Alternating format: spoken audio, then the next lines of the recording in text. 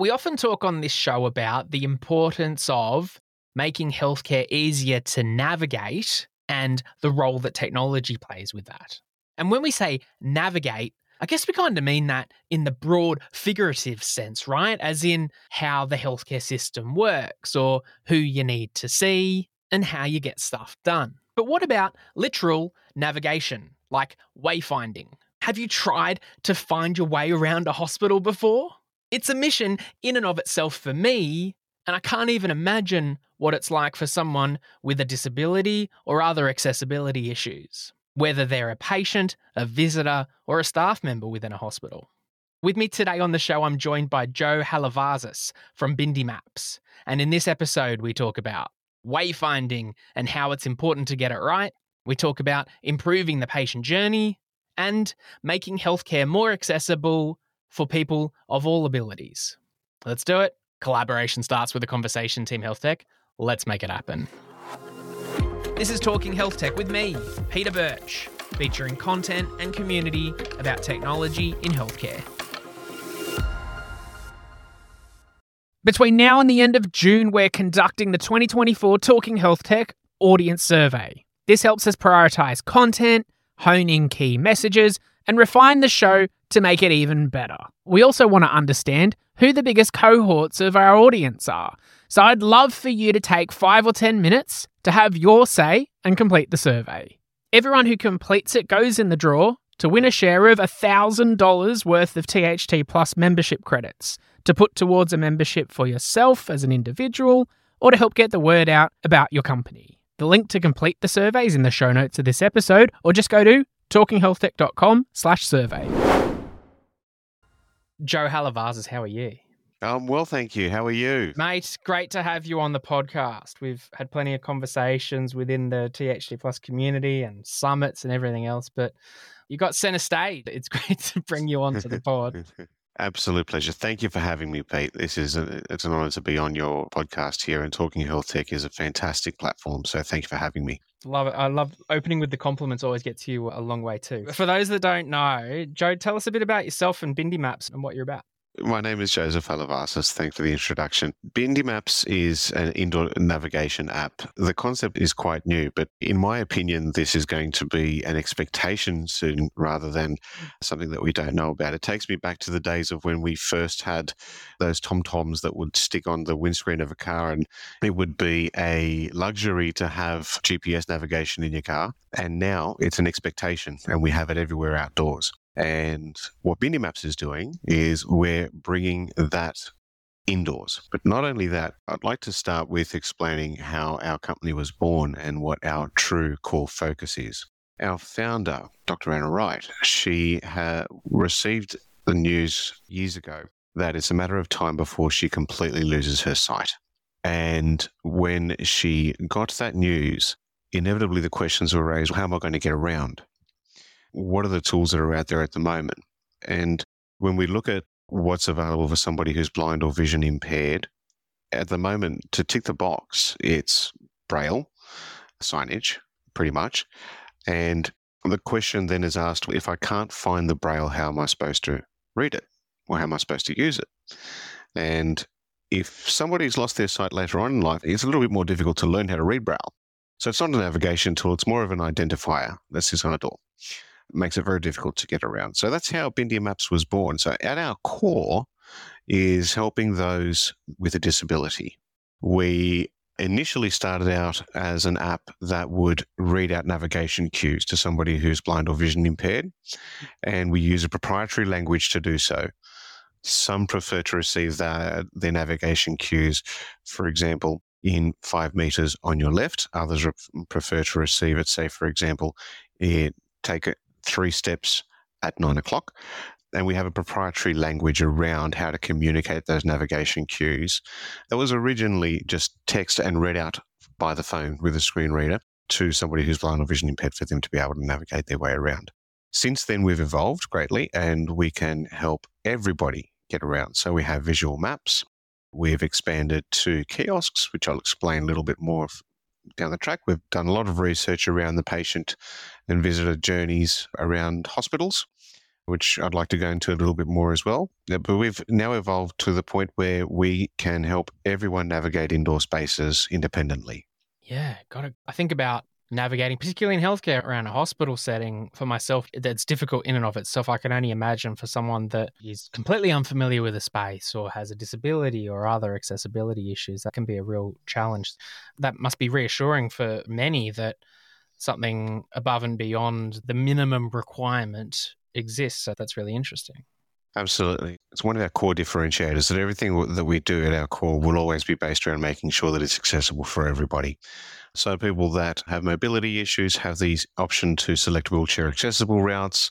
It's on our roadmap to expand to people that identify on the autism spectrum to choose routes that avoid certain types of lighting or certain types of sounds or certain types of smells. And so that will always be at our core.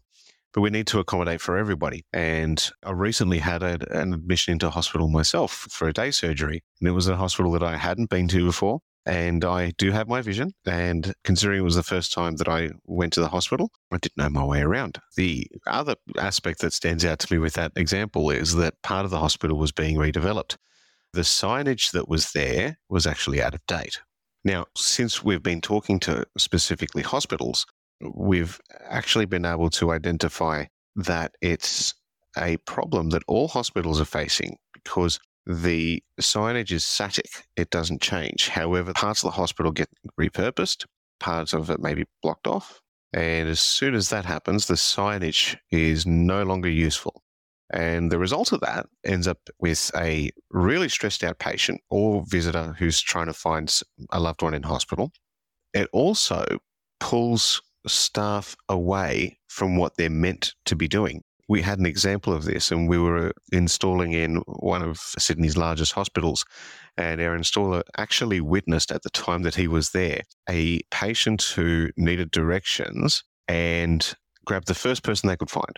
And that first person they could find was somebody who was obviously a surgeon. They were dressed in the scrubs on, and just grabbed the person and said, I'm trying to find ABC, could you just help me get there? So that surgeon then took the time out of the day, obviously a very lovely person, to show them where they needed to go and went out of their way, which pulled them away from where they needed to be at that point in time. And when we're having conversations with teams in hospitals, we're finding out that it's actually quantifiable. We've done some research around this. And in hospitals, around 2.5% of each shift is quote unquote wasted on helping people navigate their way around, which equates to $2.2 million lost in productivity per hospital per annum. When we look at it on a national level, the further impact that it has in terms of quantifiable economic impact is that people end up being either late to appointments or get lost and very frustrated and are no-shows to appointments. Now, 76% of the complaints that have been submitted to hospitals actually relate back to wayfinding because people are very frustrated when they get lost in hospitals. When we join all those dots together, that's a huge number. 76% of complaints being submitted is because I couldn't find my way around, it's too complicated. The signs weren't in the right place, the signs pointed me in the wrong direction, etc. Now, when we join all those dots and see, well, missed appointments due to getting lost or complaints due to getting lost or being late and then other appointments needing to be pushed, the quantifiable economic impact on that on our industry last year in 2022 was $1.5 billion. There's two sides to a massive problem that we're solving here.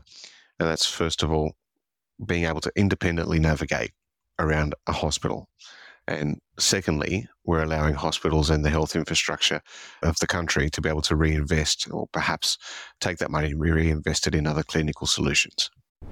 The Talking Health Tech podcast has evolved a lot over the years, all based on audience feedback. Now I need your help, yes you, to shape the future of this show. Between now and the end of June, we're running our biggest campaign to date in order to understand what makes the global healthcare ecosystem tick. Last time we ran our Talking Health Tech audience survey, we learnt 40% of our audience are clinicians, 77% of our audience tune in for professional development and market awareness, 8% of people listen to Talking Health Tech for competitor profiling, and only 2% of people listen to the podcast to fall asleep.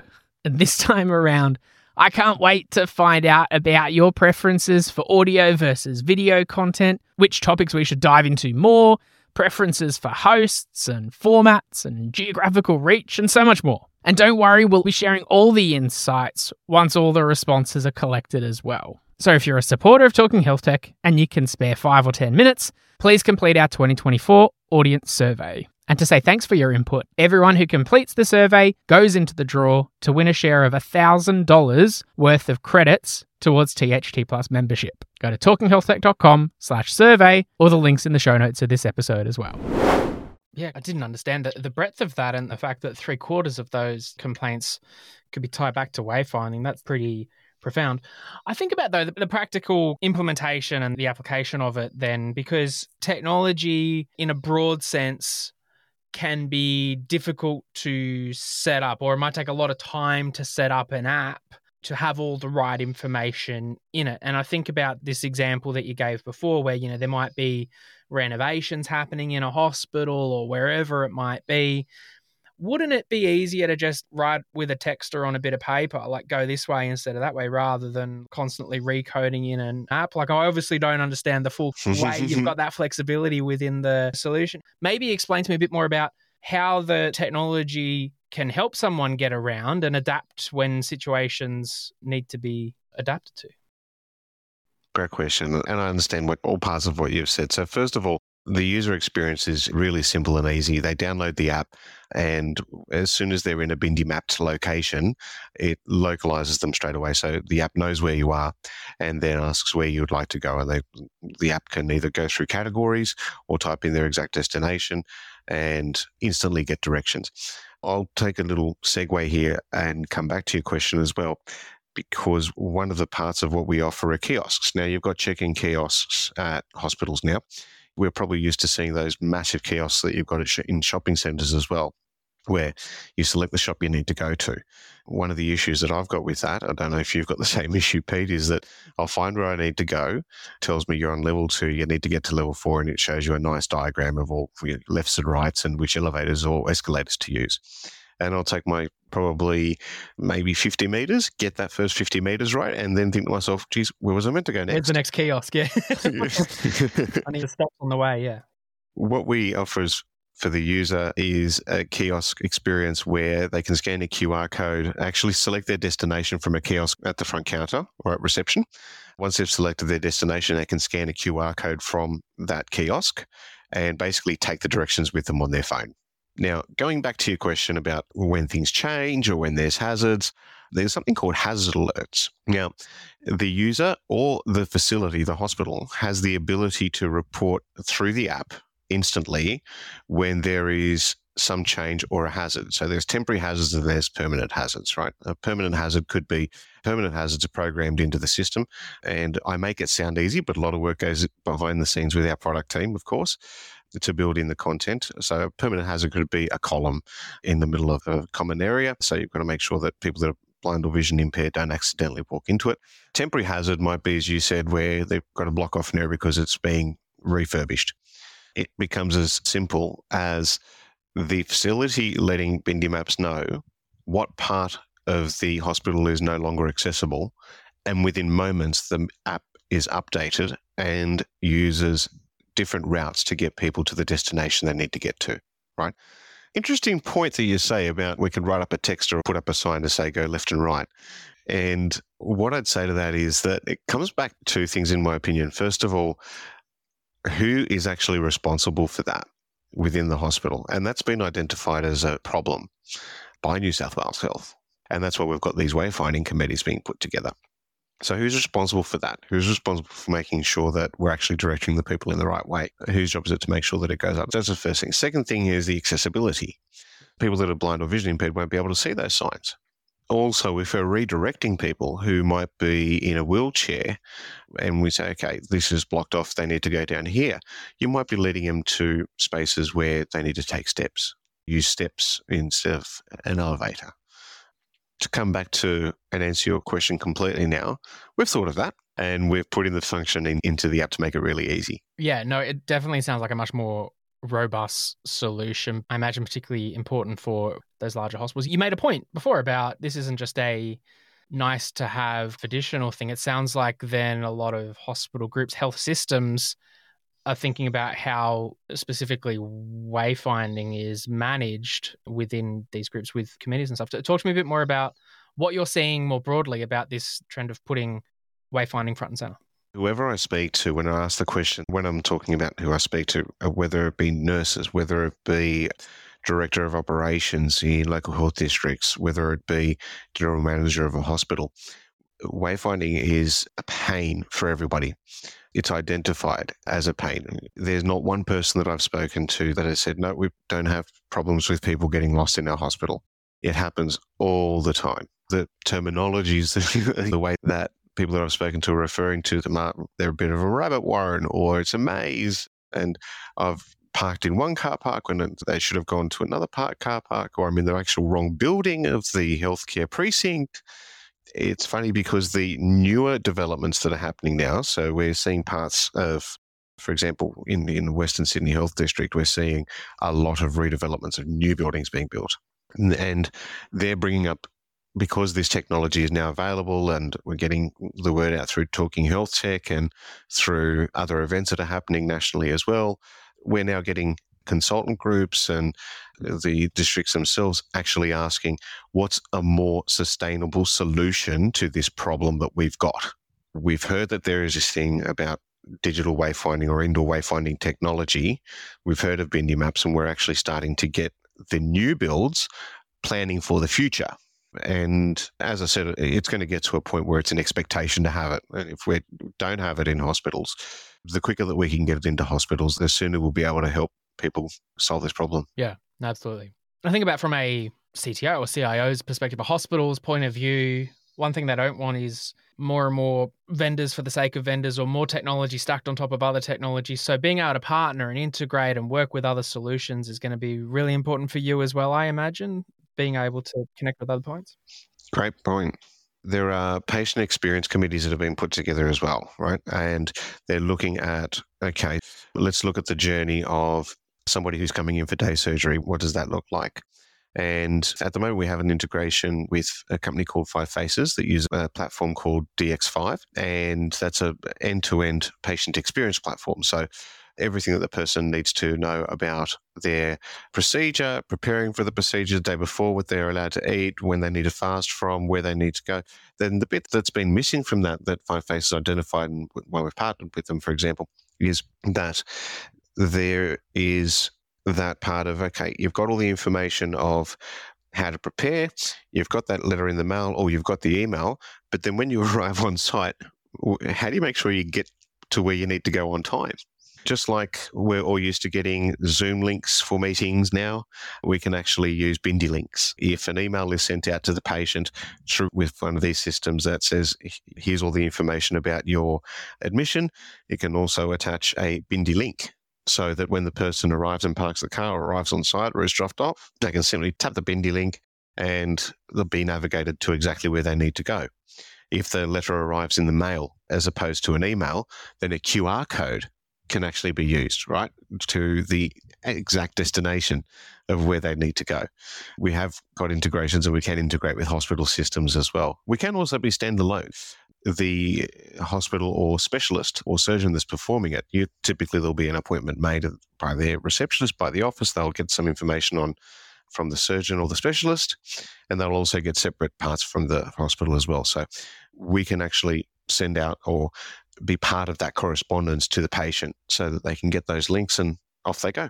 Yeah, love it. No, that's super clean. And I think about then, so this space of wayfinding, looking ahead, it's something that clinics are thinking about now and obviously in other industries too. What excites you about the future of this space and where's this whole area of wayfinding going in the future? Good question. I think the best way to summarize it, and it really drives me, it really excites me, is that this is going to become an expectation rather than a nice to have. We're so used to getting everything to our phone, helping us get around outside. Why can't we have it inside? And the answer is that we can. And one of the questions you asked earlier is, about installing the bits and pieces. You can't use GPS indoors. It doesn't work. We use really simple technology. It's very simple to install. At the moment, we're using low energy Bluetooth beacons. They're small. We can actually do a whole hospital within 48 hours on-site installation. So that's really quick. Most of the work goes into prior to that, making sure we've got the floor plans, we've got the content. We speak with the hospital about what's where and where they want patients to go and what routes they want the patient to take or the visitors to take. And that all goes into our cloud system. And because it's so scalable and such an easy system to install, and may I say, not many conversations that I have does the cost become an issue. It's actually a lot of good value.